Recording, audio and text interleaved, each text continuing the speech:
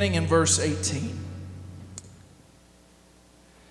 So David fled and escaped and came to Samuel in Ramah and told him all that Saul had done to him. Saul's trying to kill him. And he said to and he and Samuel went and dwelt in Navith. I know you're thinking I just mispronounced that word. I looked it up. I promise you that's how it's pronounced. It's Navith.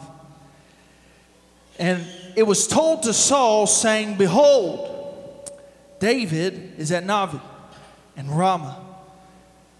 And Saul sent messengers to take or apprehend David. And when they saw the company of the prophets prophesying and Samuel standing as appointed over them, the Spirit of God was upon the messengers of Saul, and they also prophesied. And when it was told to Saul, he sent other messengers, and they prophesied likewise. And Saul sent messengers again the third time, and they prophesied also. Then went he also to Ramah, and came to the great well which is at Secure.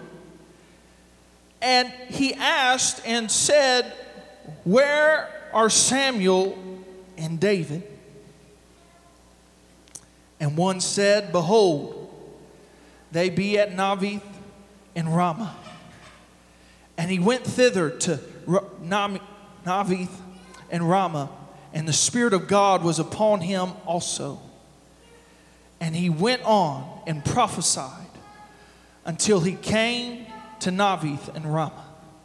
And he stripped off his clothes also and prophesied before Samuel in like manner, and lay down naked all that day and all that night. Wherefore they say, Is Saul also among the prophets? Let us pray tonight. God, we come before you. We thank you for your word and its power, its anointing. We thank you that your word is alive. God, I ask that you anoint me to preach what you've given to me. I pray that I can deliver this message in the way you delivered it to me. And Lord, let us have ears to hear and hearts to receive what your word has to say to us tonight. And we love you and we praise you. We give you all the glory in Jesus' mighty name. And the church says, Amen. Amen. Again, this is a very interesting portion of Scripture, especially that last verse that we read here. But the Lord began to speak to me through this, and I want to preach to you tonight on the title of habitation. Habitation.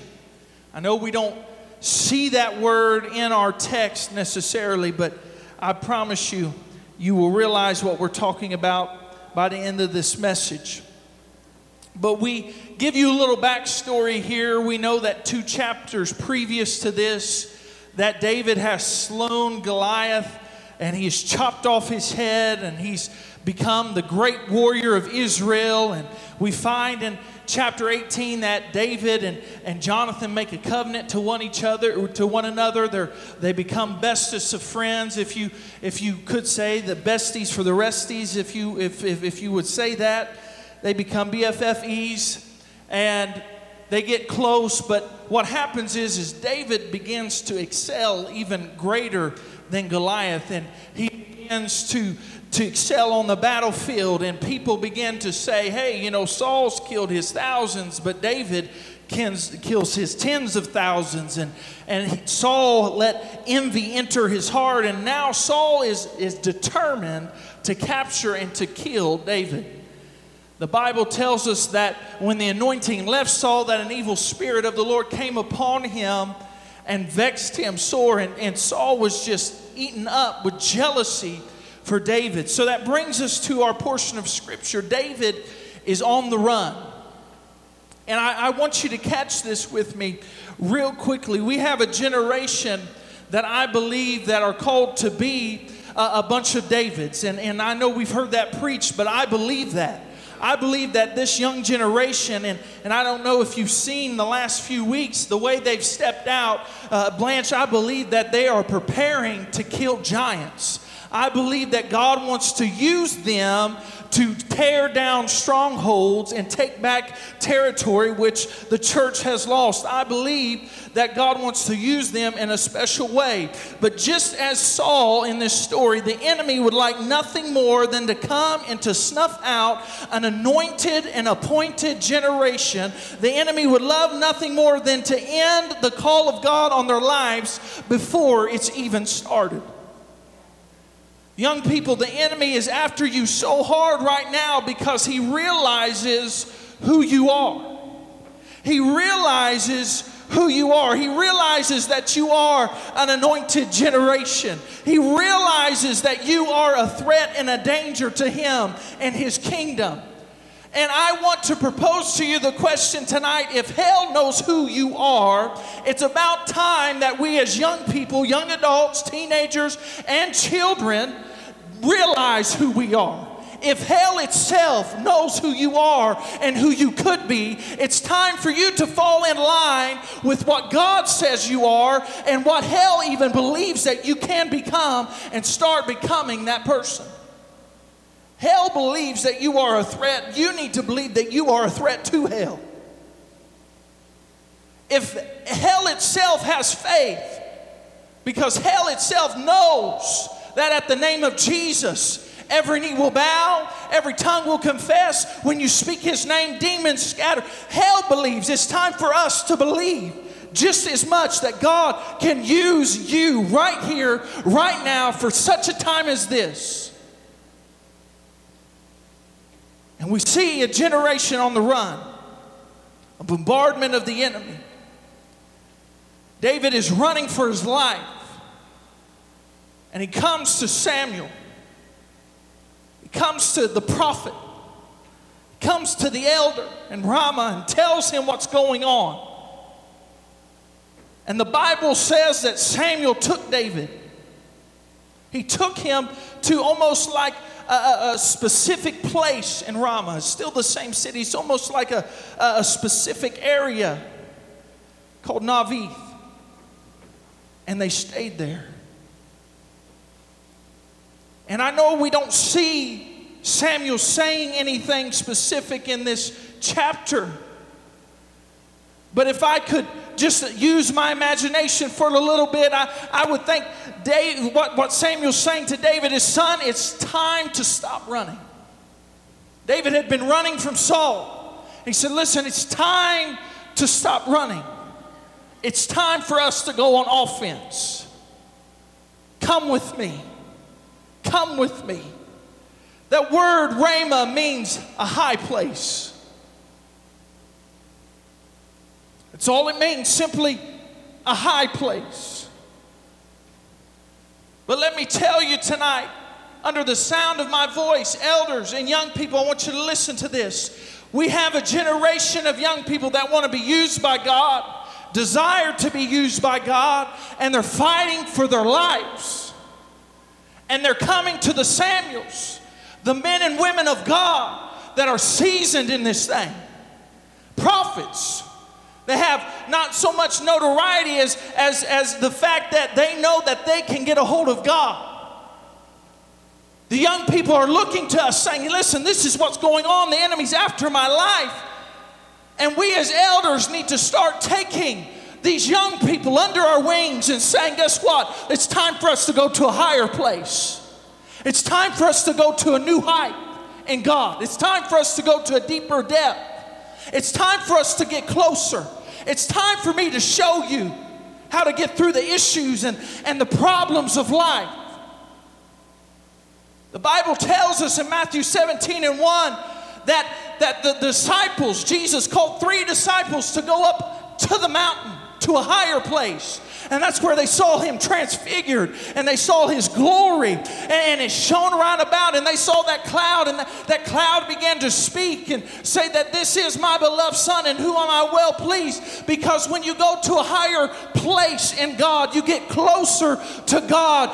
God will begin to reveal more of himself to you. And Samuel says, listen, not only do I have to get you to a higher place, I got to get you closer to God. I got to get you to a place where you can see his glory, where you can feel his presence, where it's tangible to you, where he reveals himself to you in a way that you've never known before. The Bible tells us in Exodus 34 that when Moses came down from the mountain, the high place, that his face shone so bright that they had to put a veil over his face because he had been so exposed to the glory of God. We spoke last week, the Elisha in 2 Kings chapter 6, when he was surrounded, his servant says, listen, things are looking bad. But when he prayed, Elisha prayed that the servant's eyes would be open. He looked and he saw in the high place chariots camped all around about him. Listen, the high place is a deeper depth. It's a new level. It's a place where you get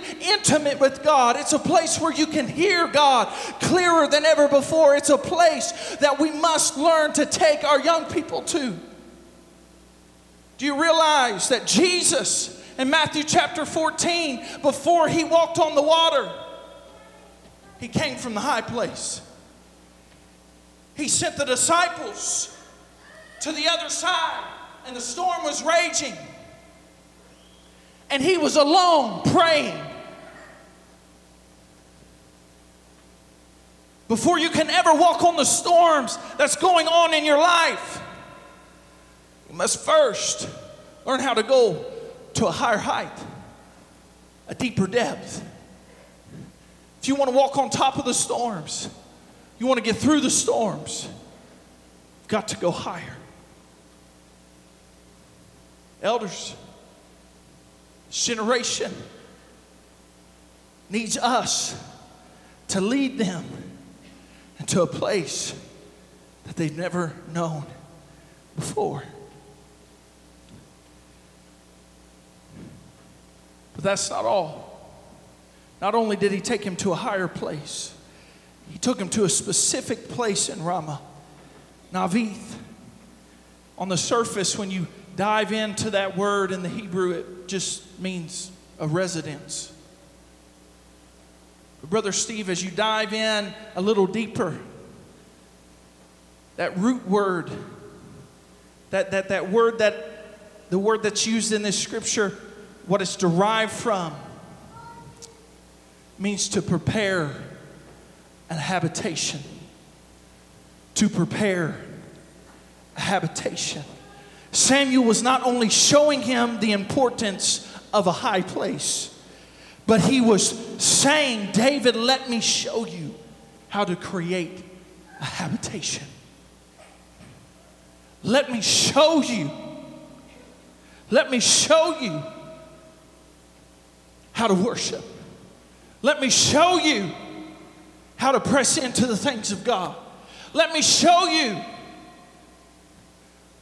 the magnificent and the majestic side of God. So he went to Navith. He said, listen, I want you to go higher, but here I'm going to show you how to build an atmosphere where the Spirit of God can dwell and move upon your life. The Bible says here in our chapter, in our text tonight in verse 20, that Saul sent messengers to take David, and when they saw the company of the prophets prophesying, and Samuel standing as appointed over them, the Spirit of God was upon the messengers and Saul, and they also prophesied. You see, Samuel took David under his wing, took him to a higher place, took him to a place where he could prepare an habitation. But what Samuel did is he said, let me grab some of my buddies. Let me grab some of my other elders. Let me grab some of the men and women of God that know how to get a hold of the presence of God. Let me grab a hold of them, because the Bible tells us that if there are 2 or 3 gathered together in Jesus' name, He says that I will be in their midst. The Bible tells us in Psalms 133 and 1 that, behold how good and how pleasant it is for the brethren to dwell together in unity. Because when you come together around a generation, you can begin to show them how to press into the things of God, how to go to that deeper walk, how to go to that place of intimacy with God, to show them, listen, this is a place where the Spirit of God can dwell, and listen, that the gates of hell cannot prevail against this atmosphere. This is a place, young people, where the hell can't dictate things to us, but where we begin to dictate things to hell. This is a place of safety. This is a place of maturity. This is a place of strength. This is a place of worship. This is a place of dedication. This is a habitation. This is an atmosphere that God wants you to be in. You say, Pastor, why is that important? Why is it important to create a habitation? Habitation is simply defined as a state or process of living in a particular place. I like the little sentence, you know how the dictionary will give you a sentence that it's used in. It says signs of human habitation. It's a place not only where the Spirit of God can dwell, but it is a place where you can tell or see that He lives there. You see that sentence says that signs of human life. It means you can see and you can tell that this isn't an ordinary place. That when His presence comes down, it's not only a place for Him to dwell, but it's visible. It's tangible. It's something you can grab a hold of. It's a place where you can see the signs and the wonders. It's a place where you see life happening, life growing, life coming forth. And if there's anything that this world and this generation needs right now, it's signs of life. Anybody with me tonight? If there's anything this world needs right now, if there's anything that the world needs to see from this generation right now, is signs of life. Because all we see on the news, all we see on social media is death and darkness. But it's time for us, as the church of the living God, we say we're the church of the living God, to show this world the signs of a living God, to show this world that there is a habitation at PTC Ministries, that this is a place where the Spirit and the presence of God can dwell. It's a safe haven, it's a harbor, it's a lighthouse on the shore that gives light to those in darkness. This needs to become a place, as it has over the last few weeks. We felt the Spirit of God. We felt Him move in our services. We felt Him at this altar. But I want to tell you that it's just the beginning. We have to come together as Samuel and the prophets around a young man that was running for his life and say, listen, son, I tell you, we're creating an atmosphere that you can grow in. This is going to be like a spiritual greenhouse. God's going to cultivate you here in His presence. God's going to grow you in His presence. He's going to water you in His presence. He's going to bring forth His Holy Spirit to and through your life. We have to create an atmosphere that these young people know is safe, that they can receive strength, that they can receive help. We've got to not only take them to a higher place, but we've got to show them how to prepare and create an atmosphere for signs and wonders to begin to take place. Samuel and these prophets got together. These old boys, his homies. And they began, the Bible says, they began to prophesy, because in verse 20 it says when they came on the scene, the messengers came on the scene, they saw these prophets prophesying. Samuel was leading them. That word prophesied there can not only mean predict the future, being in the prophetic, but it can also mean to speak or to sing under an unction or by inspiration. So what began to happen is these prophets, these saints of God, began to gather around this young man, and they began to worship. And they began to pray. And they began to speak life and strength into him. They felt the unctioning of the Holy Ghost and the Spirit of God, and they began to speak into his life. And they began to create an atmosphere for him to grow, for him to realize that though the enemy was after him, that the enemy could not get to him in this place, in this habitation, in this atmosphere, that this was a safe space. I know we use that a lot of times as, to poke fun at maybe liberal ideology, but I want to tell you that our young people need a place that is safe for them to share their hearts. David came to Samuel and he said, I'm running for my life. The enemy's after me. My adversary wants to kill and destroy the call of God on my life. I don't know what to do. And Samuel grabbed him and said, I'm going to take you to a higher place where you can be in an atmosphere, and we're going to create this atmosphere around you, and it's going to protect you, and it's going to cultivate you, and it's going to stir up that gift that's on the inside of you, and you want to fight another day. You want to write another song. You want to take another step. You want to do what God's calling you to do. But it all starts with the elders gathering around this generation and began to worship and begin to pray and begin to call out to God. Listen, I'm not saying that you haven't done that, but we need to do it with an urgency that we've never had before. These young people are stepping out. Listen, God's using them in great and mighty ways, and I thank God for that. But school's right around the corner. What's going to happen when they get surrounded by all that filth and all that garbage? When they're raised in an habitation, in an atmosphere where they can grow and be strong, when they go back to that high school, that middle school, that elementary, they know how, because the elders, the saints of God have been around them. They'll know how to step into that hallway and say, I'm not letting this world and this school and my friends dictate life to me. I'm going to, because I know how now, I'm going to create an atmosphere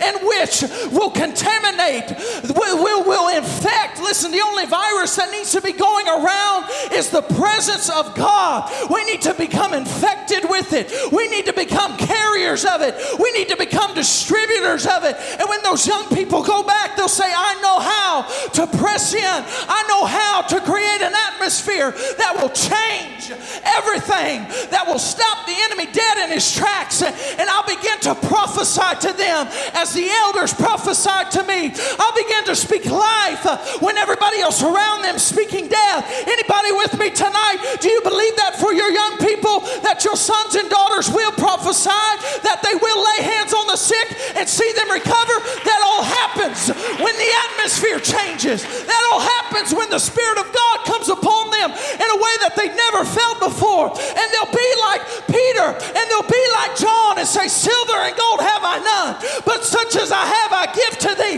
Take thy bed and walk. That's what I want for this generation, is for them to be raised in an atmosphere in this house. So when they go to the schoolhouse, or they go to the college campus, or they go to football or baseball practice, whatever it may be, that the atmosphere is set by them, that they become the standard, that they become Jesus to the world around them, that they would stand when all else is crumbling, that they would be a light in a dark place. That's what I want. But it all starts with the habitation. It all starts with us, saints. Let me just, I like illustrations. Jaden, I want you to come up here. Terry, Crystal, come up here.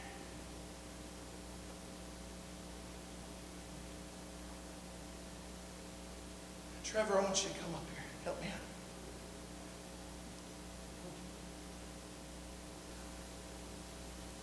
Just stand right here. Stand right here, Jaden. I want you guys to circle around him.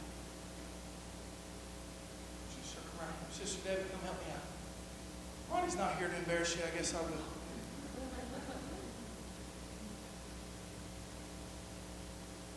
If I could imagine in my mind's eye what it may have looked like, kind of the way our altar services have been looking like. Elder saints that love God, that circle around young men and women of God. And they begin to decree and to declare that you are fearfully and wonderfully made, that you have a purpose, that you have a call. You say, oh, why are they speaking in tongues? Well, I don't feel nothing. Listen, they're setting an atmosphere. They're setting an atmosphere. They're not allowing the fear that spoke to that young man before service and said, guess what? You can't open up service. You can't exhort. You can't bring up the brethren. They're speaking to that thing right now. And they're declaring an atmosphere over his life and an habitation over his life that says that the enemy may come here, but he may come one way. But as Deuteronomy 28:7 says, they'll leave 7 ways. What the enemy has tried to do to this generation will no longer be possible, because there's going to be elders, there's going to be young adults, there's going to be the middle-aged, there's going to be the senior saints that are going to wrap their arms around a generation and say, listen, you're on offense now.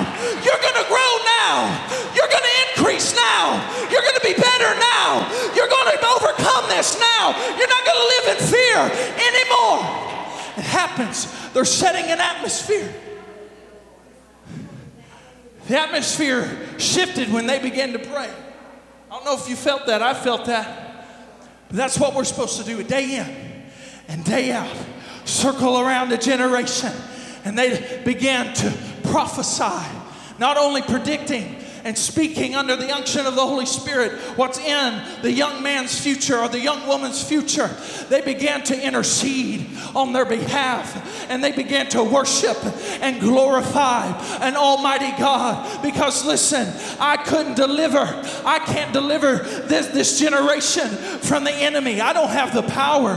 I don't have the strength. You don't have the power. You don't have the strength. But guess what you do have? You have a God that has never failed. And he taught you how to pray. He's taught you how to worship. He's taught you how to press in past the outer court, past the inner court, and into his very presence, which is the holies of holies. He's taught you how to press in. And these saints of God began to press around him. And they began to pray for him. And they began to glorify and worship God. They began to praise his holy name. And they began to prophesy. As Samuel poured out his horn on you, that anointing still rests upon you, David. As you slew the giant, that anointing still rests upon you. You shall become what God has declared you will become. They began to prophesy things to him that he was discouraged about. Listen, he knew that God's hand was on his life, and he didn't really understand. When you read into the next chapter, he didn't really understand why Saul wanted him so badly, wanted to destroy him. But listen, David would end up sitting on the throne. David would be called a man after God's own heart. David would be the warrior of Israel. He would be the king of all kings until Jesus came. Through David would come the Savior and the Redeemer of the world. But it all started when he was feeling like giving up, and he came to an elder saint and he said, I'm running for my life. The fear is eating me up. The anxiety is eating me up. I'm just comparing myself constantly. I'm struggling with temptation. And they came to that elder saint and he said, I got to take you to a place that you've never been to before. And I'm going to put you in an atmosphere, that you've never been in before. But when you come out of this place, you're going to fight another battle. You're going to win another battle. You're going to go forth with an anointing on your life that you've never known before. And that God is going to protect you. God is going to keep you. And Samuel took him to a place that he'd never been and exposed him to God in a way that he'd never seen. That's what's coming. That's what's happening. I correct myself, and that's what's coming because it's happening. Last Wednesday night, I could see the stammering lips on some of these young people about to enter into the baptism of the Holy Spirit. I believe it. It's not for yesterday. It's just as much for today as any time. We need it more now than ever. Why? Because the Holy Spirit makes intercessions with groanings that cannot be uttered. It prays when you don't know how. It seeks when you don't know how. And that's all in the atmosphere. That's all in the presence of God. And that's what David was surrounded with. He was surrounded by the presence of God. When the enemy tried to get to him, 4 times. You say third time's the charm? Didn't work for Saul. Didn't work for the enemy. He sent messengers the first time. And it says they got caught up in the atmosphere. And they began to prophesy. Saul said, let's try this again. He sent messengers again to apprehend him. And again, the atmosphere that was created by the saints of God was so strong. God was inhabiting their worship, their praise, and what they were doing so strong that it was impenetrable by the enemy. Saul sent them again. They went running, prophesying. And again, for the 3rd time is what the Bible says. They went prophesying. Saul said, I'm going down there myself. And I'm going to see that this young man is apprehended, put in bonds, dragged back to this capital, and executed. That's what he wanted. He wanted him dead. He wanted him eliminated. And that's exactly what the enemy wants for this young generation. They want to apprehend them and keep them bound and keep them from walking in the anointing and the appointment that God has placed on their life. He wants to keep this generation from becoming heirs and joint heirs with Jesus Christ. He wants to keep this generation from knowing that the same Spirit that raised Jesus from the dead truly and really lives on the inside of them. Saul said, listen, I'm going to go down there myself.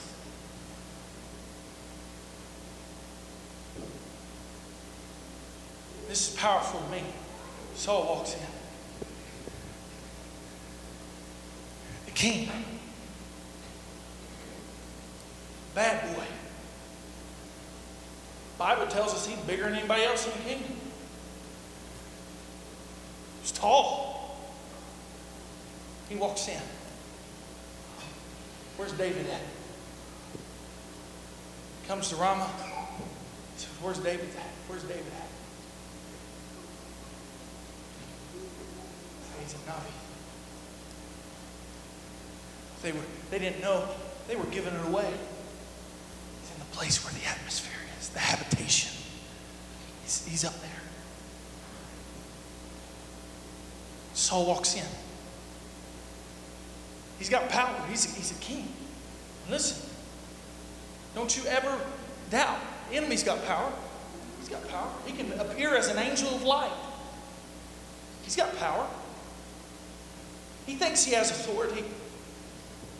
Saul walks in there. His royal garments on. His crown.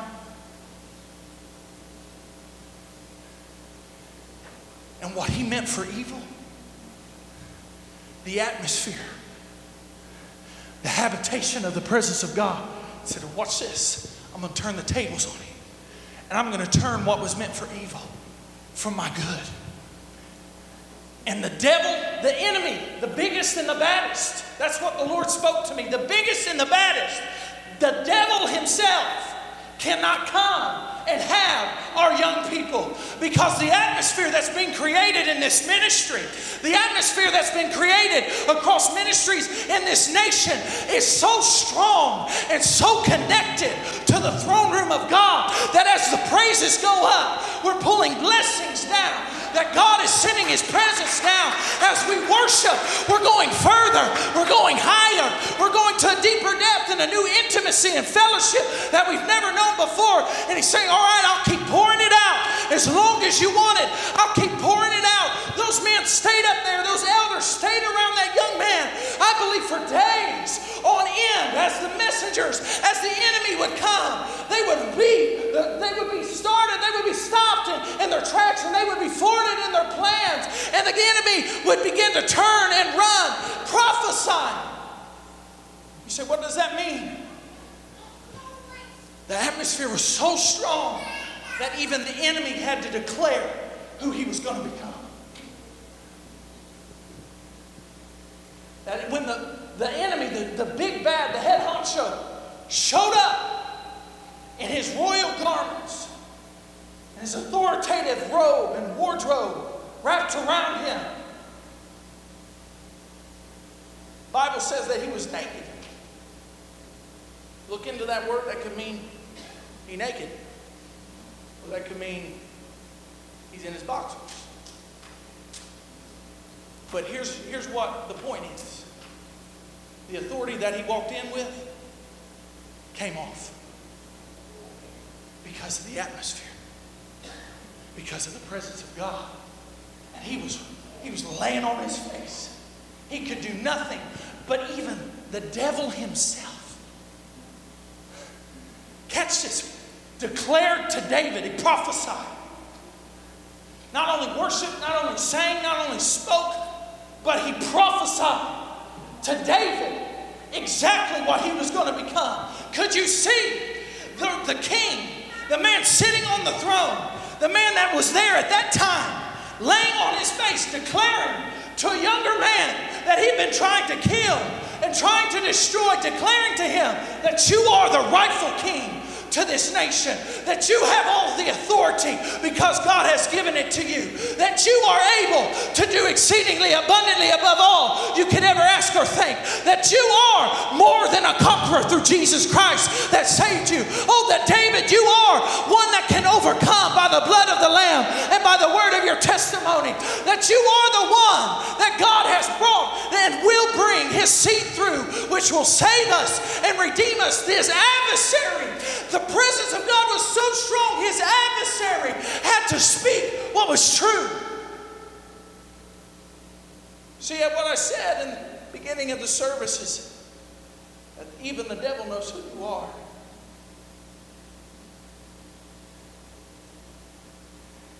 What you don't realize is those attacks on your life, Jaden, the attacks that you went through today when I put you on the spot, those attacks, when you're in a higher place, like Rama, and in the presence of God, your perspective changes. And you see that those attacks were validating the call of God on your life. That they were prophesying. We're attacking you. We're coming after you because the anointing on your life. Because the call of God on your life, Elijah, Emma, because the anointing on your life, Carly and Cameron. That's why you fight so hard.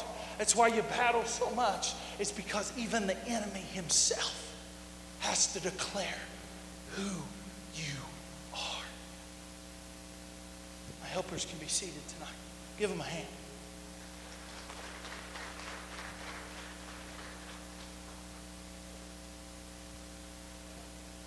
But they created a place where the presence of God could live.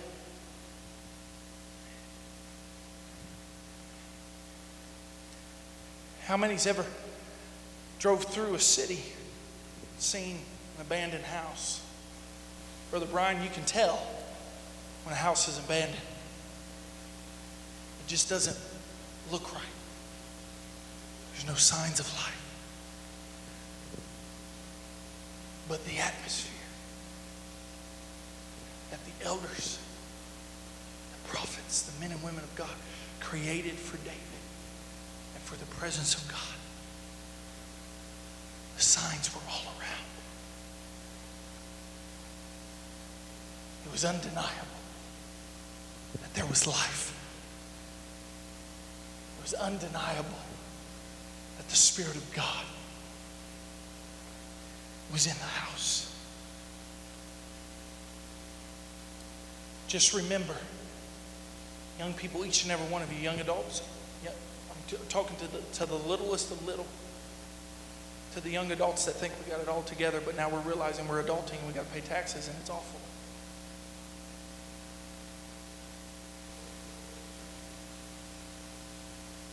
You have to realize that you're all anointed. Isaac, you're anointed. You are. There's a call of God on your life. Kayla, you're anointed. Abby's anointed. Little Ava's anointed. Got to call God on their life. And just remember what the psalmist said. Psalms 105:15. Touch not mine anointed. Touch not. Young people,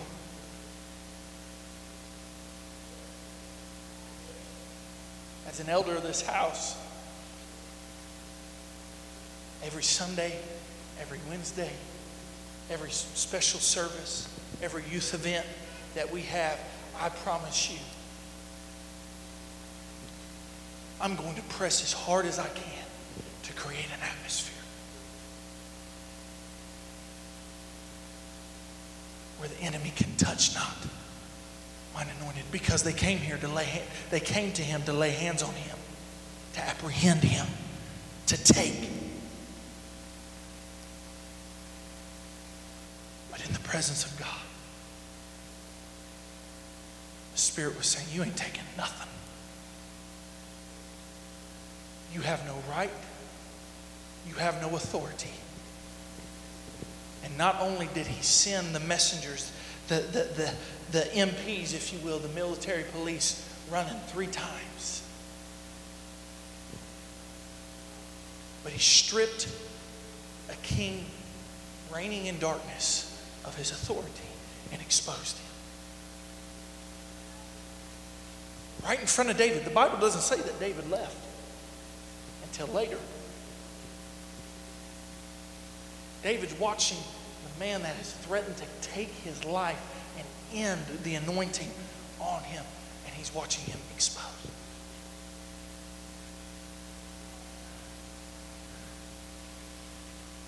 Because God wants to show you young people that even though the enemy may come in like a flood, that his Spirit, the atmosphere. The day of Pentecost when the Spirit came in, the atmosphere changed. The Spirit of the Lord would raise up a standard against that enemy. He was showing David, this is what you're running from. This man is no match. The devil is no match. There is not a devil in hell that can defeat not only the church, the saints of God. Why? Because Jesus said when he told that and proclaimed that to Peter in Matthew chapter 16, he says, the gates of hell shall not prevail against my church. He said, listen, I'm giving you the keys. The authority that he had, what he was showing David, the authority that Saul thought he had, I stripped him of it. And I'm giving it to you. Because you have the keys. You have the keys. You have the authority. Young people, what he was saying is, you have the ability. to bind and to loose things. You have the ability to bind the spirit of fear in your life and release a spirit of love and a power and of a sound mind. I'm closing if they'll come to the music. You have the ability to bind what the enemy is doing in your schools and release a spirit of freedom.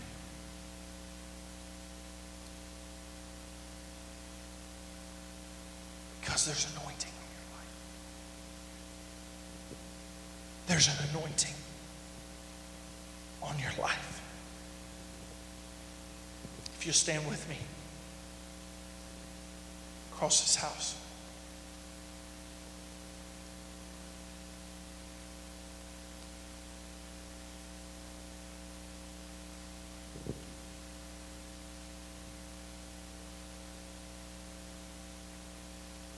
The devil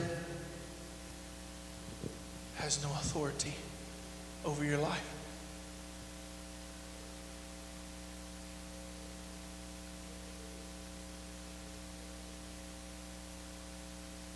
No authority.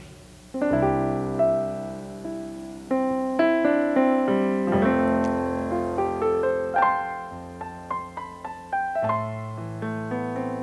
tell you a quick story.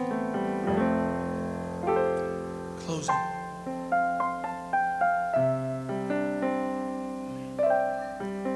Many of you here, and especially the young people, have heard my testimony many times.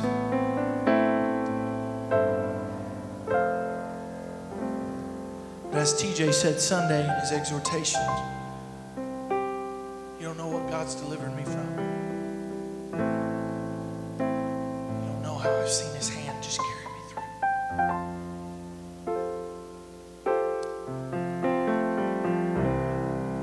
Listen, I'm not anything special. I'm just telling you a story from my life because you don't know all the stories in your life. But I remember growing up in a home, a preacher's home. I was a PK, which meant I was rotten about 95% of the time. When we had company over, I was as sweet as I could be. I was rotten. But I remember Brother Warren getting spankings pretty often. Like quite frequently. I earned it. If I was going to get one, I was going to make sure it was worth it.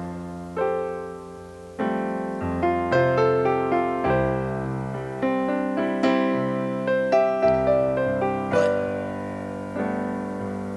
I would remember that same mama that would spank me, and that same dad that would spank me and say, "Oh, that's just awful." Listen, if you would have knew me, you would have spanked me too. It's the end of everything. I remember getting caught drinking just straight syrup, just puzzle. Like it was a pop. I mean, just right.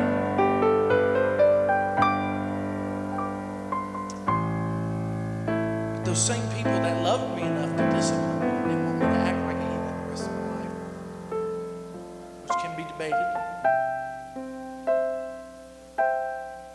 Those same people, Sister Terry, I remember on Saturday mornings, they would get me and my brother together and we would read the Word. And my mother and father would prophesy to me and my brother. And you know, sitting there, especially as a teenager, like, what are they doing? There is no way. I remember receiving the call to preach at 13 years old, preached a couple times. But being around the ministry, seeing some hardships and my parents, I just decided it's not what I wanted. And the whole time, my parents prophesied to me.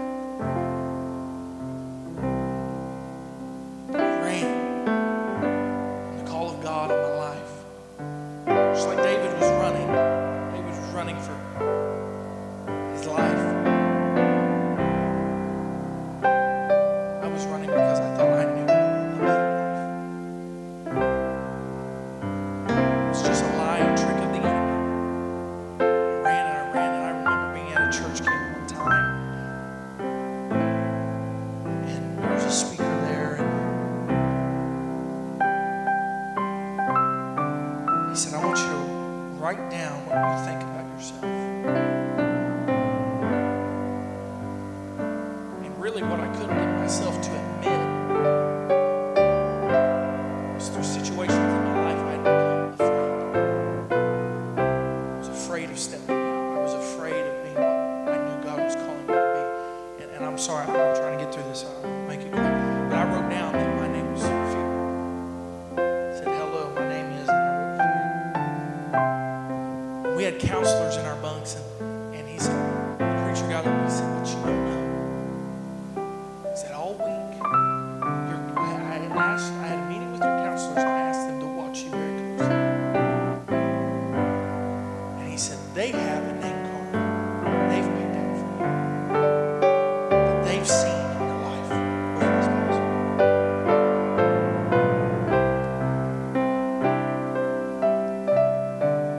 And he called me out of hundreds of people there. He called me out, called my counselor up. He said, what's your name? I said, my name's Jay. He said, no, that's not your name. Your name's Phil. That's what your name tag says. He said, but this is what your counselor, this is what the elder saw, the prophet, the man of God. That's what he saw. He handed me a new name tag. He said, anointed.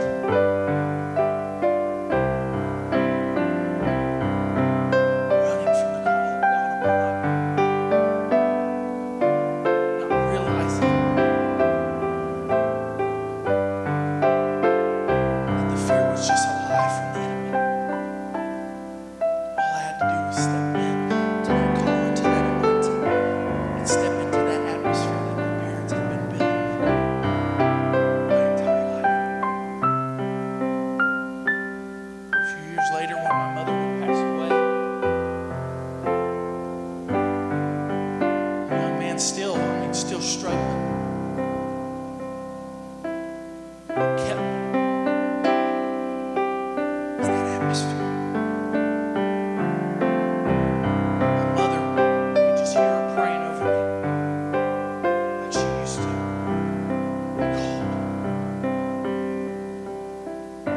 I was never supposed to have children. I remember she said, I was never supposed to have children. Cancer ate up my body. They took everything out of me that they could and still let me live. They never said you were possible. And I said, God, if you give them to me, I'll give them to you. She prophesied and declared. She spoke it into existence. I'm not claiming to be David. No, because I'm not David. I'm claiming to be a general of the faith like our pastor, like Pastor Willie. I'm fine with being a drill sergeant. Good with that. Just to train young people, that's what I want to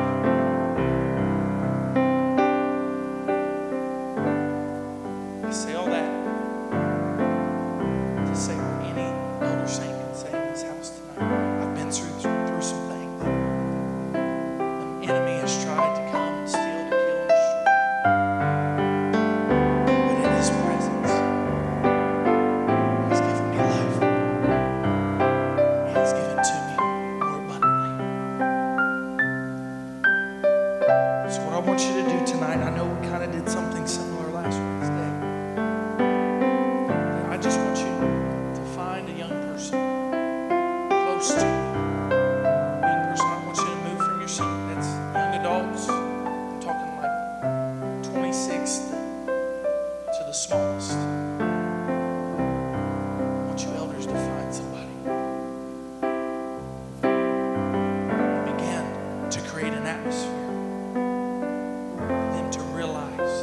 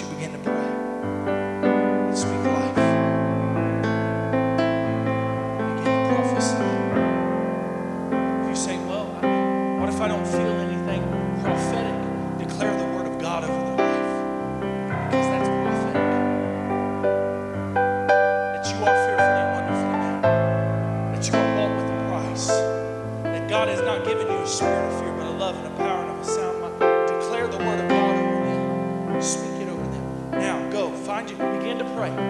Begin to pray. Ladies, find a young lady. Find a young lady.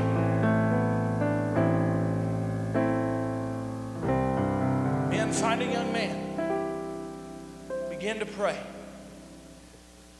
Begin to pray. I mean, call out. Don't be bashful. Don't be bashful.